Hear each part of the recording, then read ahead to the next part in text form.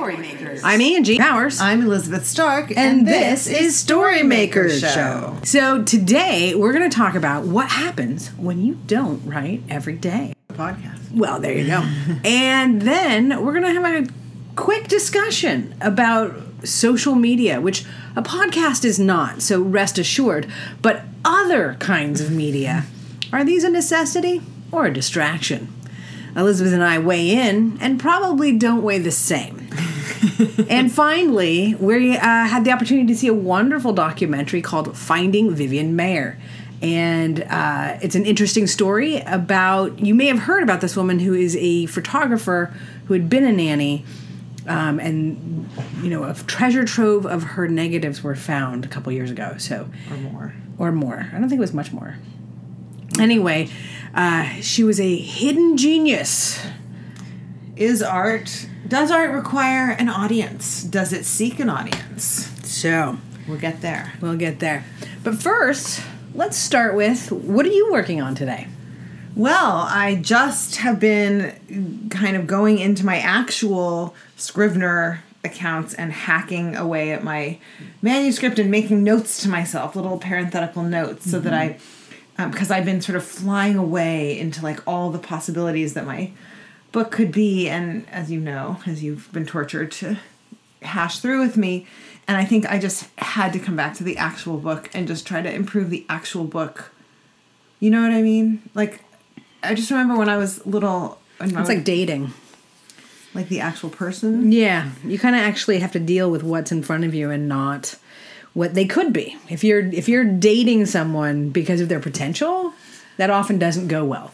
But if you're dating someone and you can accept who they are and find ways to work with who they are that work for you. Interesting, because I was going right to like when I was 5 and my friend Lilia and I would play together and we'd be like, I'm blonde. I have long blonde hair and, you know, my name is whatever, Snow White or something. But like, as if, you know what I mean? Cindy. As if we could, but it was like we could describe how we looked, which, you know, neither of us has blonde hair. So anyway, so I went to like changing yourself versus accepting yourself. And you went to changing who you're dating versus... No, I didn't. No, you can... See, this is why we're married. What I actually was saying was, when you are holding on to a fantasy about what a person can be, you're not really engaging with who they are. And so the analogy with your book is actually much more one-to-one. What you're talking about is engaging with the actual book that you've already written and working with what's there rather than continuing to cultivate the possibilities. And I will say, though, that unlike a person, I am hacking away parts of my book that don't work well and replacing them. So that's... I don't know. That sounds like medicine today. Yeah, I don't think you want to medicate your own partner, but we can agree to disagree on that. Yes. All righty. So how about you? What are you working on? Primarily napping. And once I've gotten a few good... hibernating. Because it just got really cold. Yes. So you're hibernating. That is quite possible. So that has been my focus. Kind of settling down and kind of really not wanting to do much of anything. So there you go. And are you just kind of giving over to that? Are you feeling guilt-stricken? Well, this feels like a fantastic segue into our first topic about what happens when you don't write every day. Yeah. Or, you know, also because I just was in this place where I was waiting for my agent's notes and then waiting for your notes and then waiting for my own notes to kind of bubble up. And so I wasn't doing my daily writing thing. I mean, I was journaling and stuff, but there's this thing that happens when you actually are like writing from where you dream, like a la Robert Owen Butler, where you're actually writing in sensate detail, in scene, in moment by moment unfolding. That is kind of the strength of narrative. It's so fantastic. I mean, it's like, I don't know what. I want to say it's like a spiritual practice, but I don't feel like I have the equivalent spiritual practice, even though I've done meditation and stuff. It's like, it's lovely. It's a whole sensual world. I mean, I think it's kind of like switching gear into sensuality when you're not in it, where it's really hard to switch back and forth. We won't go there either. I think we should maybe just post some of your facial expressions to kind of go along with the pure audio here. I didn't know where you're going with the sensual. That's all. We're gonna veer away from the sensual and just go right back to when you stop writing like that. It's like suddenly I'm thinking, what if I can't write at all? What if I don't know how to create a scene? What if what I create is terrible? I don't know. It's hard. It's just, and when I'm doing it, I don't want to ever miss a day. I think, oh, if I had to take a pause, I'd write a short story. I'd do anything to not stop doing this. And then when I stop, I'm like, oh, I don't know if I can ever do it again. Mm-hmm. So that was my sort of underlying thing about this question. I feel like you have a different question about, like, what if you don't write every day? Well, it's ironic that you're talking about that, because I think that there are a lot of instructions to writers. You need to write every day. You need to be consistent in your output, and there's certain prescriptives about what it means to be an artist and how you do it. And I am struggling with the fact that I never meet those. That is not who I am. You never meet them? I never meet those expectations at all. And it's very hard to accept the fact, without judgment, that so you can accept it with judgment. Well, I think it is. I think I spend a lot of time in my life thinking, why can't I do these things that other people take for granted? And yet what's amazing about you is if we say, okay, we're going to sit you down in the library and I'll see you in 10 hours, like, you will just motor for 10 hours and, like, revise an entire screenplay or write an entire screenplay or whatever, right? So you have this other kind of superpower that maybe works better for you. Right. But I think that there's a lot out there that's, there's so much. And I am probably, because of my own issues, very drawn to all of these productivity and workflow and all of these things that, I keep thinking if I find the right one, I will be on target. But the truth is, I totally agree with you that one of the things that's hard is when you've left writing regularly, it is really hard to re-enter it. Right. There's a fear there. Although we had that one moment with Anne Packer on this very podcast because she doesn't write every day, right? I mean, she's this tremendously productive, successful novelist who doesn't write every day. And she was like really like upfront about it. I don't write every day. I'm traveling. I'm moving. I'm whatever. I don't. And I said, isn't it so hard to re-enter? And she said, yes, for about 10 minutes.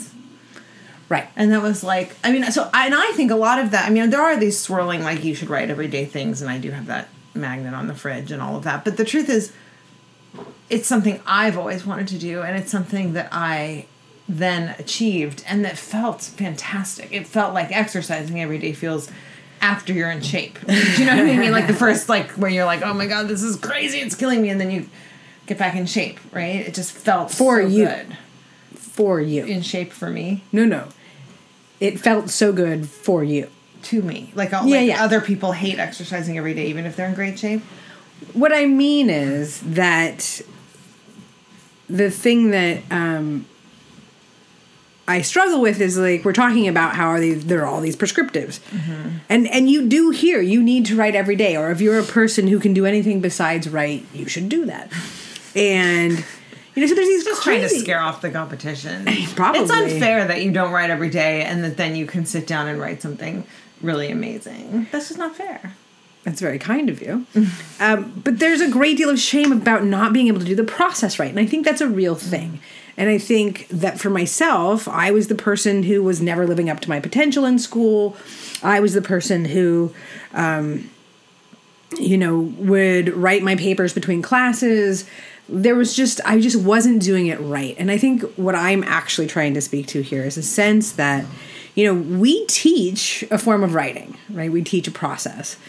And the truth is, anybody who teaches something has to present it as a particular, like, here it is. This is the secret. And, there's not a secret. I know. Don't tell anybody. You're effing up our branding. I know. But there's not a secret. The big secret is that... There's not a secret. You heard it here first. And in addition, the other big secret. You have this great process approach, where you have people think about when they've been successful and what they've done and whatever. How you do what you do. How you do what you do. But when I was thinking today as I was walking the dog, I realized that when I was thinking about this time that I was in that boot camp, it was a 6-week-long boot camp, and I did 3 weeks without fail, and I had a shaky 4th week, and then I just fell, right? But if I reframed... Exercising boot camp, yeah. So 6 in the morning, 5 days a week. Amazing. If I reframed what success meant, if I said, I'm the person who can complete X, Y, and Z thing in the course of 20 to 24 sessions. Well, you can say, I completed a 6-week program in only 3 weeks. But it's not, right? I failed. I dropped out. I'm not saying that. But I do. And I think all kinds of people do that, right? I failed at this thing because the way I describe it and the way I interacted with it was not a success, quote unquote success. Mm-hmm. So if I had been successful in that boot camp, I would have completed it. But I didn't even think to use that boot camp as an example of how I do things in a success, because I perceived it as a failure. As a failure. And so... Well, what impact did it have on you other than the shame failure stuff? Was there any positive thing that you got from it? I mean, what did you take away from it? Like, did you get in better shape? Did you enjoy it? Did you learn something about yourself? Did you... Well, I liked the physical activity. I didn't have a way to sort of analyze it at the time that I was doing it. I think I mentioned to you the story. By week 4, I was so bored that I started running the wrong direction. Everyone was doing the same direction every morning, and it was just the warm-up. The workout itself actually did vary, but having the warm-up go the same direction every morning... Predictable. It was it was that 15-minute window of warm-up, and it killed me. And I realized, it wasn't just that this is boring. Like, when I feel like something's going to be boring, it feels like emotional torture. It's like Which this is huge, crazy thing. Great for writing lessons. Do you know what I mean? Like, you can't have 15 minutes of we've already done this. Right. Anyway, just an aside. Yes. So I guess what I was just trying to get at is that that process at looking at where you succeed to think about how you do things sounds good, but I think that there's a lot to be learned by the failures.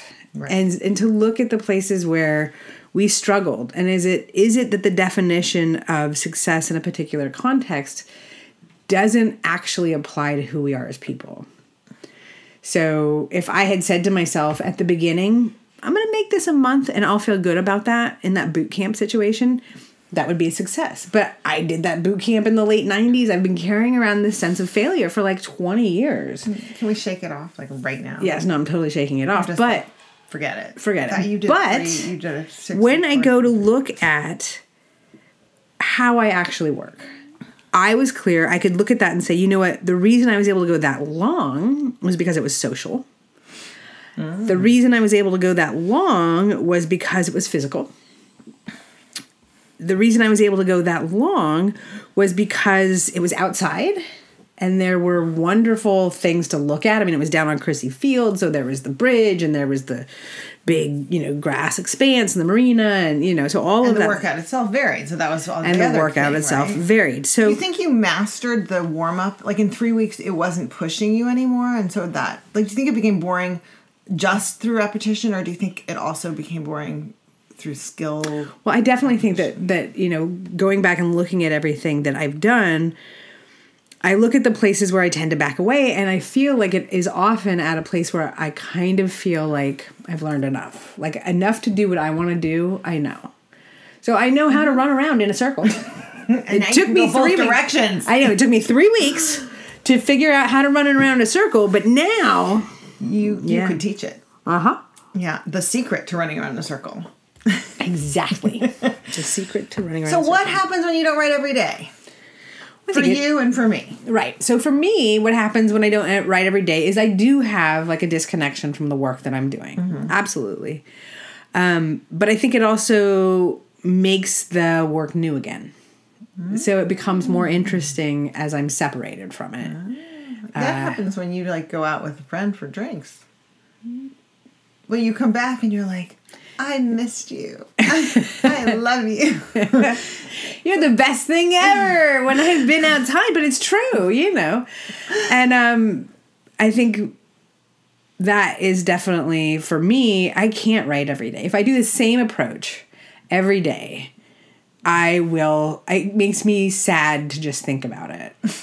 And it makes me sad because... Okay, here's the thing. But here's the one thing I would say, and I don't know how personal this podcast should get, but what I would say is, instead of saying like, what fire do I have to put out today, or what could I do, like deal with our taxes or whatever, like, is there some other question or series of questions, depending on your mood, that you could ask yourself that you'd have this period of time where it was like, what am I excited about today? Well, honestly, the things that I kind of came to as I was walking is like, I was like, okay, what if I took every project I have and I say, I'm not going to do more than 20 sessions, whatever those sessions look like.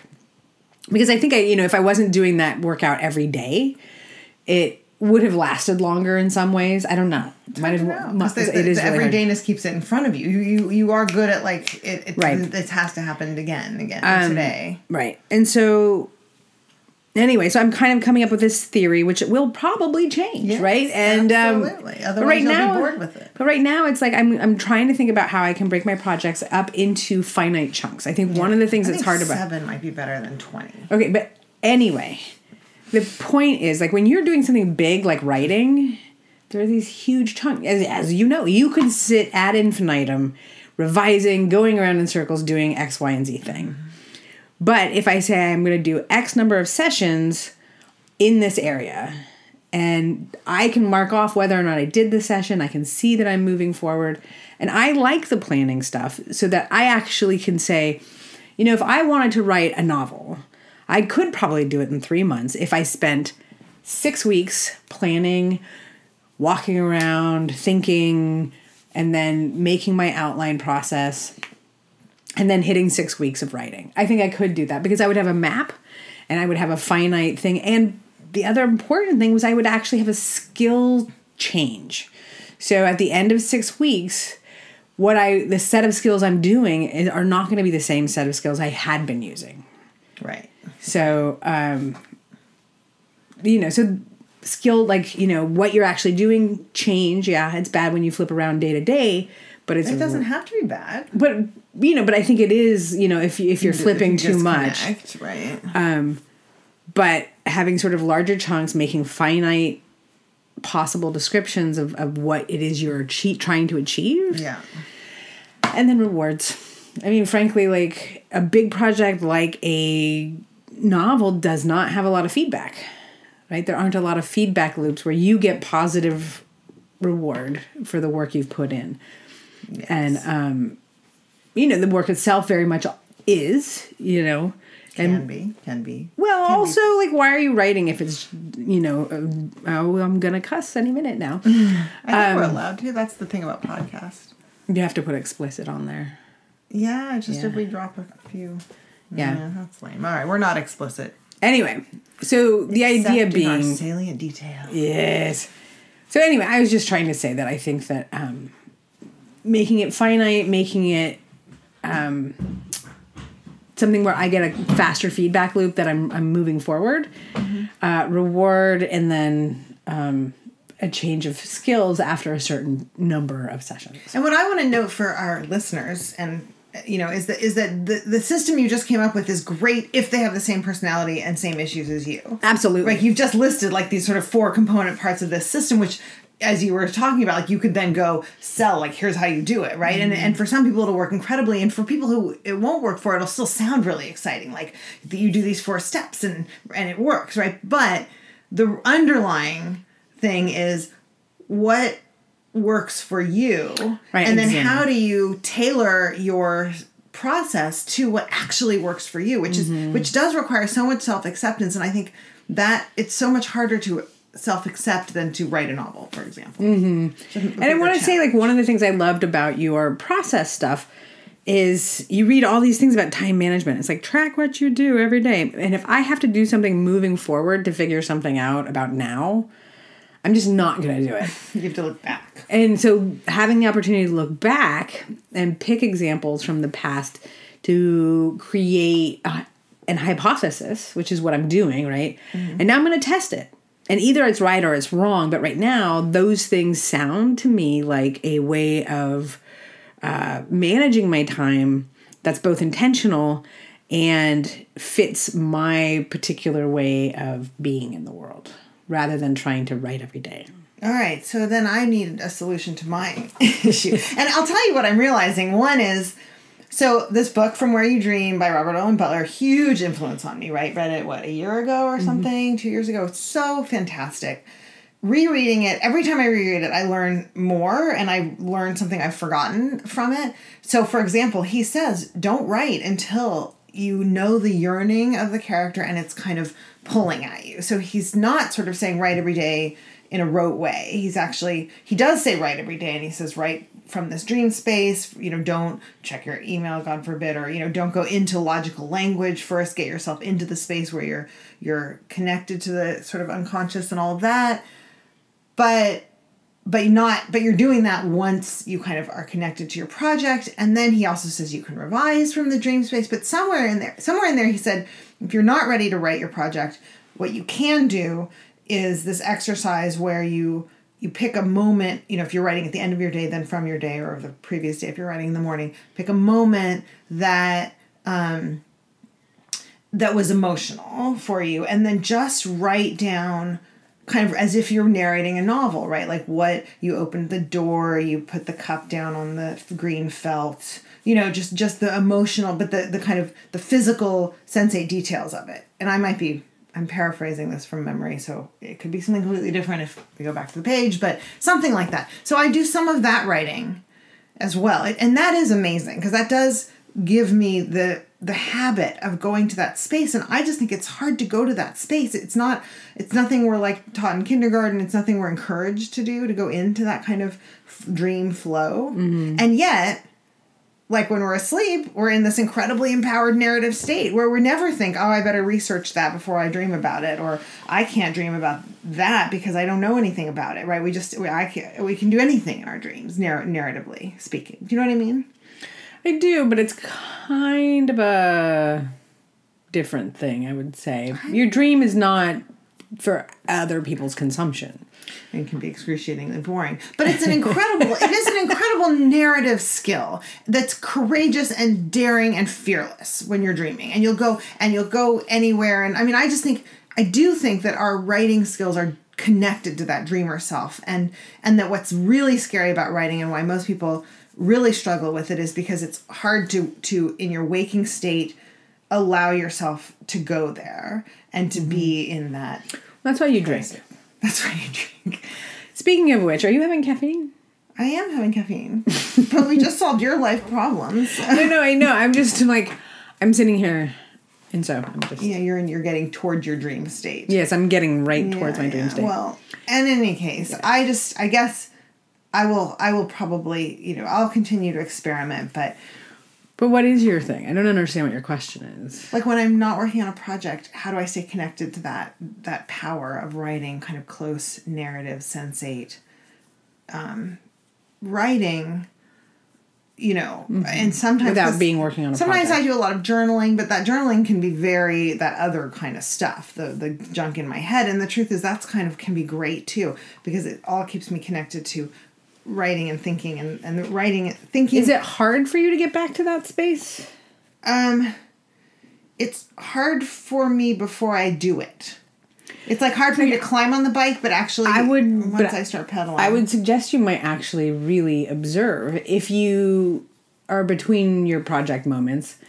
Because I don't know how much of that dream state writing goes into your novel. So much. Okay. And it's the best writing I've ever done. Okay. That's the feedback I'm getting on it. So my suggestion might be then you do like a short story while you're not working on your novel. That's sort of what I thought, but I'm sometimes if you want to be narrative, and if you don't want to be narrative, just have like morning pages. No, and sometimes I do this crazy poetry. Yeah. Remember that So it sounds like you actually have a lot of solutions. It's just more like, do they count? Are they okay?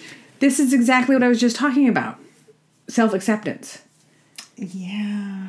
Right? Why wouldn't they count?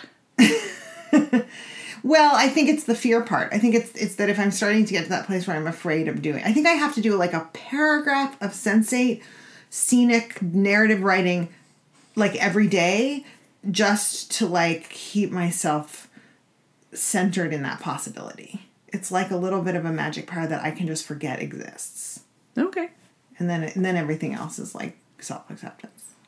I don't know. We'll keep thinking about it. Let's move on to social media. Well, Necessity or distraction?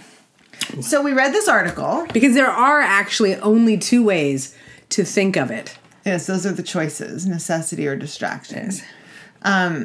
I would like to just pull up this article that we read, and that may or may not be easily possible. It's from the New York Times, right? Yeah. Anyway, so this guy wrote... It'll be in the show notes. Yeah, but I just wanted us to be looking at it because there are a few like really key, amazing things about it. And so and then there was a rebuttal to it. Do you want to try to just say what either the... Well, one guy was a scientist and something else. Computer scientist and writer. Which was surprising given what I thought was the quality of writing. So like I have to say, the way this person wrote, to my mind, it read a great deal like a somewhat disgruntled high school student. Oh my God, you're critiquing his writing. Oh, that's okay. It's a writing podcast. Quit social media. Your career may depend on it, by Cal Newport. All right, writing Cal. Angie doesn't appreciate. No, it's a little... Okay, blockish. So, and he quotes Andrew Sullivan, and anyway, blah, blah, blah. But here's the thing that was really exciting to me. I'm just going to say like the 2 or 3 points. One is that this idea that you quitting social media can hurt your career because you have to be out there. And like, I mean, I was talking to a friend and she said, well, won't people forget about you between books? I'm like, really, social media is not going to help me at this point with that. But, Cal says, we've been told that it's important to tend to your so-called social media brand, as this provides you access to opportunities you otherwise might miss and supports the diverse contact networks you need to get ahead. And then he has this a little bit later. He says, in a capitalist economy, the market rewards things that are rare and valuable. Social media use is decidedly not rare or valuable. Any 16-year-old with a smartphone can... So first of all, I would disagree with that right there. I think, yes, social media use is ubiquitous, but savvy social media use is not. So just like anybody like writing... their whole fan fiction. What is savvy social media use? For example, I mean, I can go and write a punctuated, fairly articulate sentence off the top of my head and post it, and but it's not my best work as a writer if I don't think about it. Well, let's think about this as a backup for a minute, because there's a statement that's happening here that I think is not completely unpacked. Okay. So his statement about quitting social media, is it geared to the stay-at-home individual entrepreneur? Is his statement geared toward, because I think what's true is that in-person contacts, and film industry is very, very much like this, your in-person contacts are going to make a big difference to your ability to get your next job. That said, I remember listening to a Pilar Alessandra podcast, and someone was talking about someone they connected with through an online gaming situation. So I don't think it's as simple as necessity or distraction. I think it is a tool that, depending on who you are and what your aims are, can be an effective tool. I just think that I've seen it take up an unbelievable amount of time, and that it's this mode, it's sort of cocktail party mode, like, and it can be witty or it can be stupid or whatever, or it can be really interesting, but but the idea, for example, that it curates, I think is, I mean, I just think there are deeper, more deeply structured services that are curating and are thinking about and are just more evolved because they're not a cocktail party. So give me an example. So I mean, even like comedic news, right? Like Samantha Bee, like The Daily Show, right? These are things that they're not just like hi, I'm funny, so I'm just going to like scan for things and make commentary. They're like developing jokes, right? Then they stand up there and they seem spontaneous and witty and they're going through the thing. So I think there's a fundamental misunderstanding about what social media is and what it's for. And I think that I think that people do definitely have, I don't disagree with the idea that it's designed to be addictive, right? Because we have a complete advertising model based on that, right? And we know that we check our email, which isn't technically social media, but we'll often check our email for that little endorphin hit. So I know all of that stuff is plugged into that. Right. But you don't have to go online all day. And so there's not But actually... also I want to say too that like responding to something immediately, even in a clever, witty way or in a passionate way or in a just raw, honest way, it robs you as a writer of this process where you write down your thoughts and then you think about and revise them and you're in conversation with things and you pull them in. But that I don't think is true. Like, I think you can make a choice about how and where you respond to things. Well, that's what I'm not talking about like everyone should be forced off social media, or I'm not even like shutting down my thing, but I'm not checking it very much. So, right. But I'll say there are a number of online journals. So, like, if you're looking at the different processes, as I said before, I think this is kind of a straw man argument. It's not actually saying anything. Oh, I completely disagree. I mean, and I found it really heartening for me. Like, I found it like I think that you're in a place where you actually have more social media use than you feel okay with.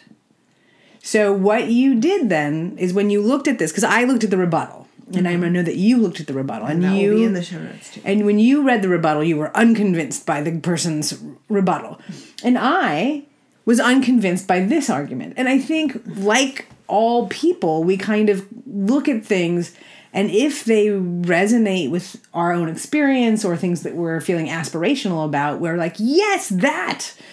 And if they don't, then we're like, oh. And I just feel like what's happened is this is a false setup, because the truth is, I don't think you have to get off of social media. I don't think either this person or the rebuttal made great arguments. No. Nor were they well documented regarding studies or the impact of things, right? A lot of this is sort of their anecdotal experience. Mm-hmm. So all of this is really just an opinion piece.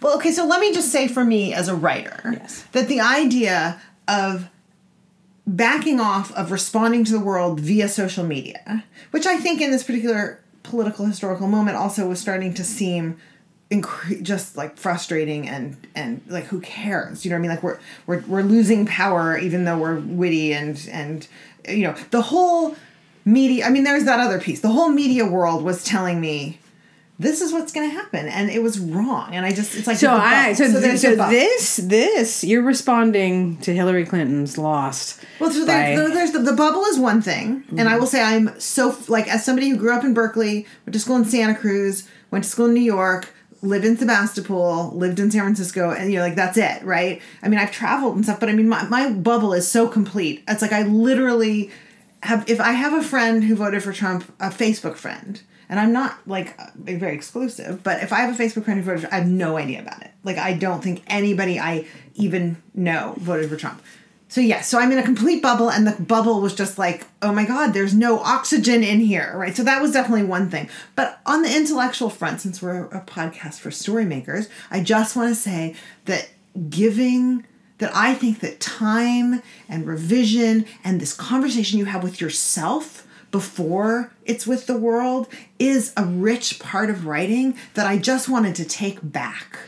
And also reaching out for other kinds of connections with people, and thinking about, of the 800 people or whatever that I'm friends with, who, I don't even know how many people, but like all of those people, who am I going to actually make an effort to see or to reach out to or to contact in some way if I'm not on Facebook with them? And how am I going to do that? And might that be more real? Even if it's just sending, National Geographic kids to our friends in Oregon. It's just like, that's just something like sweet and real. It's also sort of consumerist and whatever, but it's like, it's not a handwritten letter. They are mutually exclusive. Yeah, but I have a limited amount of time.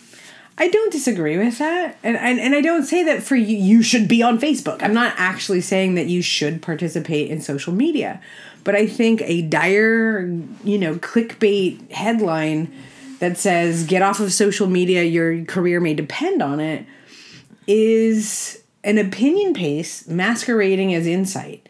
And the truth is, I think people know that Facebook is a time suck. That's why we have things like Freedom. That's why we have things like... Yes, but it's so addictive. And when I see students who aren't writing and don't have time to write and they're really involved with Facebook, I feel like I would like to see what they're going to produce. Like, I would like to see the talent directed. And if Facebook wasn't there, I can guarantee you those same people would be doing something else. And maybe it would be writing. I don't think so. What I'm saying is when you don't want to write, when you're afraid of writing, you're going to find the thing that will fill your time. So even if Facebook or Twitter or Instagram or Pinterest or... All right, well, for me, making that choice felt really exciting. Absolutely. It felt so exciting. And it felt like it was a good reminder to me to slow down and to use that part of the creative process in my thinking. No, absolutely. So... But the tool, no one's saying social media is the key tool to making your artistic life whole. But I do think there's, in writing circles, there's a strong belief that this is going to really be important for your career. And I actually don't think we buy books because we're social media friends with people or because they're clever or tweet things or whatever. I think we buy books because maybe someone else said, oh my God, I just read this book. I think it depends the kind of book you write. What book have you written because the author... Read? Because I've written several books. Yeah, what book have you written because the author was on Facebook? That's the deeper question. But what book have you read because you're friends with or followers of the author? Well, I will say this: business people. So there are people who like Tim Ferriss. But we haven't bought his book. No. Tools of the Titans. And I will say I'm really interested in it. And every time he talks about why he did it and what's so exciting about it, I think I want that book. And then he segues into asking us as a favor to buy the book. And it's like, wow, you would never do that for any other product. You would never be like, you know what? I worked really hard on this information product or this course, this whatever. Would you buy it?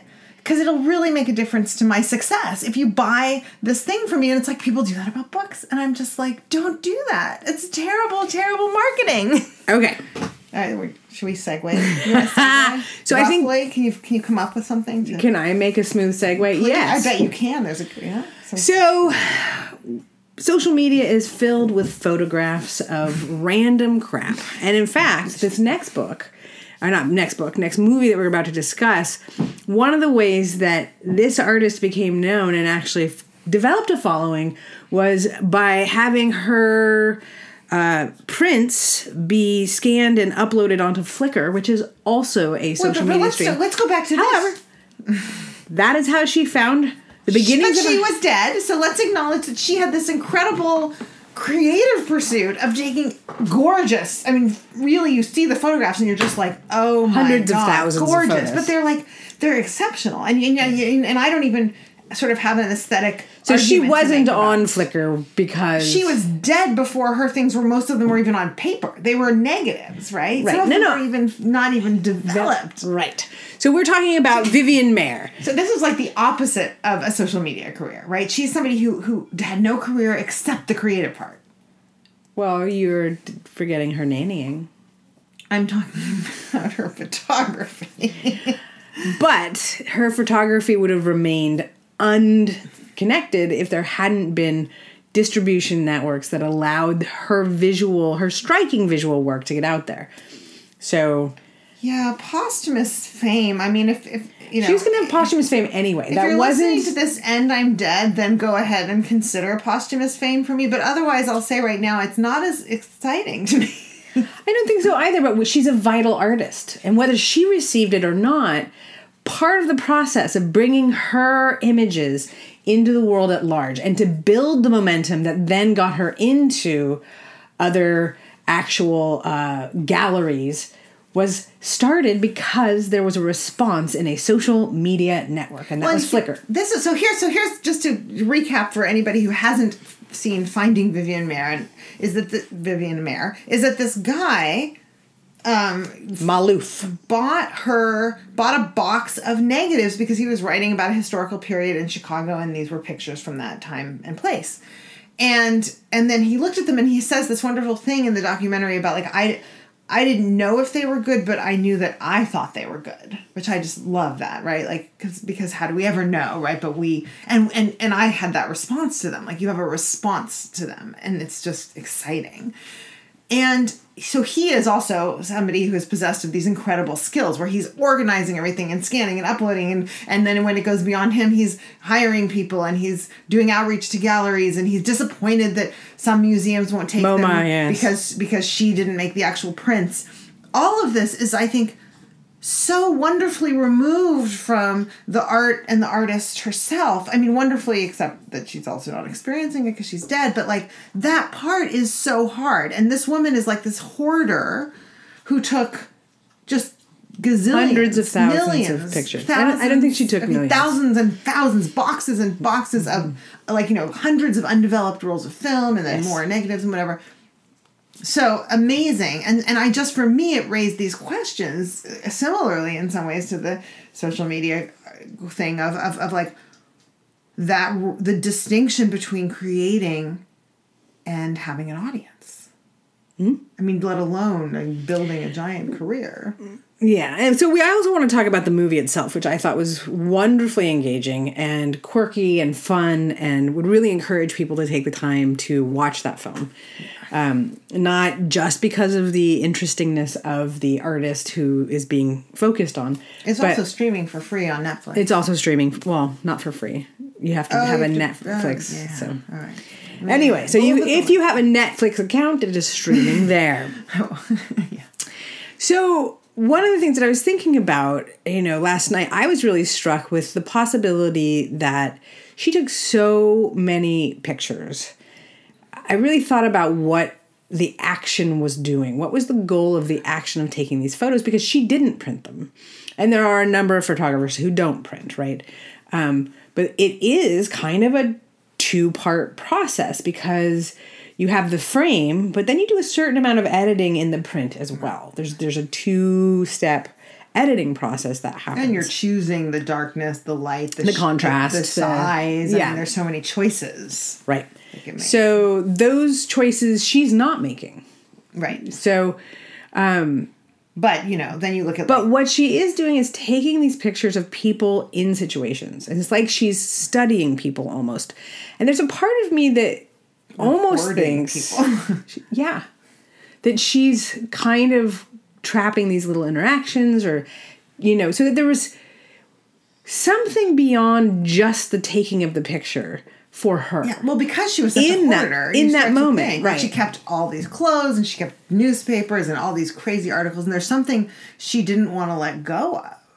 Right, and I think that there's something, when we look at our own work and we think about what drives us, and when we define what it means to be successful, I would say by every measure except for fame and money, she was hugely successful. Right, and that was exciting. I mean, it was exciting to see that part and to hold it separately, right? To say, look, she's created something exquisite.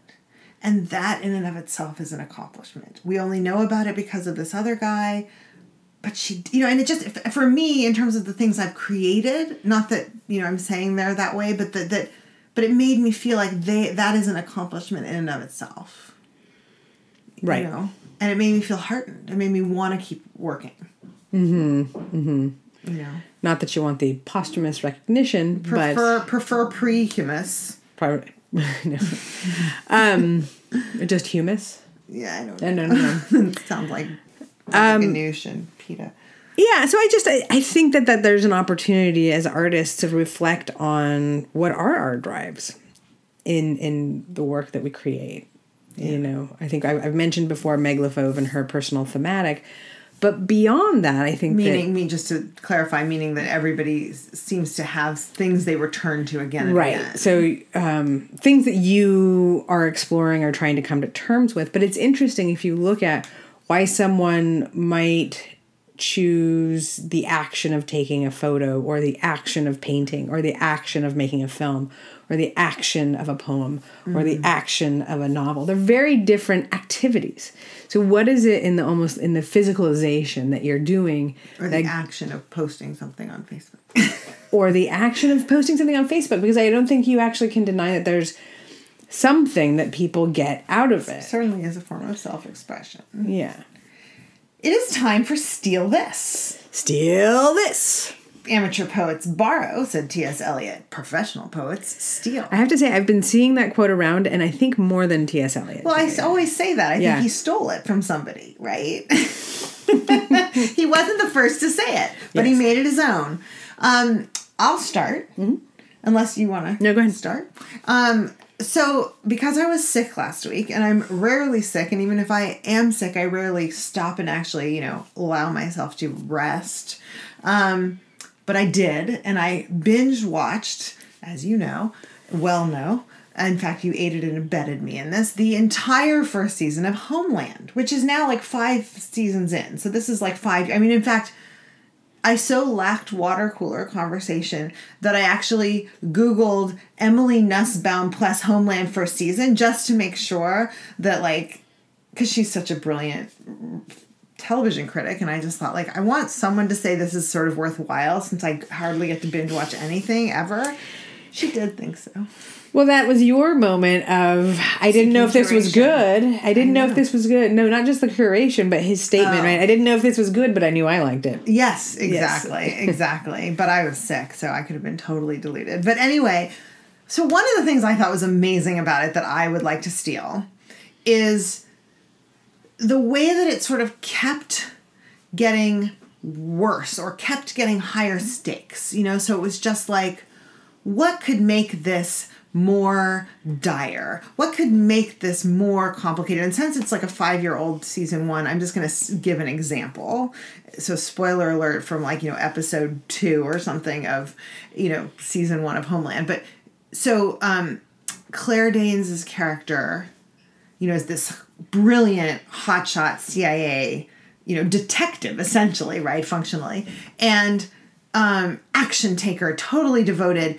And we see her taking these pills, and comes a question about it. And we learn early on that she has some sort of psychosis. I mean, later it turns out she's bipolar, but it's sort of left vague at first that she has, that if without this medication, she will be delusional or something. I mean, I'm probably using the wrong language, but so to have somebody who can have these kind of warpings of reality, whose job is to see these kind of warped conspiracies underneath the surface that are hidden, is just oh my God, what do you do with that? Do you know what I mean? It just makes it so much more delicate and ramps up the stakes. And then it of course starts to engage with all of these wonderful issues about, truth and the role of imagination and even psychosis in figuring out what's really going on when what's going on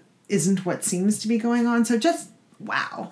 But on the level of just keep making it a little more just what would twist this? What would twist this? What would twist this? And I guess the other thing I'll say is that, and I noticed this in some of the genre, because I've been reading a little bit of genre stuff, is that you can have everybody be kind of gorgeous and brilliant and heroic in some way, as long as they're all different. And I think that always just seems impossible to me, even though, my life is full of brilliant, gorgeous, amazing people. Heroic? Sometimes, yeah. I thought you were heroic, swimming for 17 hours a day and with the kids and vacation and stuff. I mean, I think in some ways, the way that I see my people is that they are all, and they're all really distinct. So sometimes I think it seems like reality is that okay? Is the reality is not that, and I think it is. So anyway, how about you? I'm going to steal the idea of being very concise. And what I'm going to say is that I've been reading about project-based learning more, getting myself more oriented to that. And I think there's something about, and actually Tim Ferriss does this, creating a hypothesis about how you approach something and testing it. And so I think I want to take a little bit of a scientific model and an educational model in developing, my projects and how I go forward. Very cool. We would love to hear from you about what you're thinking about any of this or anything else. Any questions you have, any recommendations you have, you can write to us at questions@storymakershow.com. You can find us at storymakershow.com and also on iTunes and Stitcher. And if you will go and rate us, that would be really exciting. That would be an exciting We're not way. asking, though, We're not because saying, please go do this for us. No. We think you will feel better about yourself. We think that you will be able to inform us how we're doing. Yes. Evaluate us. Close that feedback loop for us. Anyway, for whatever would inspire you, that would be great. And we will talk to you next week.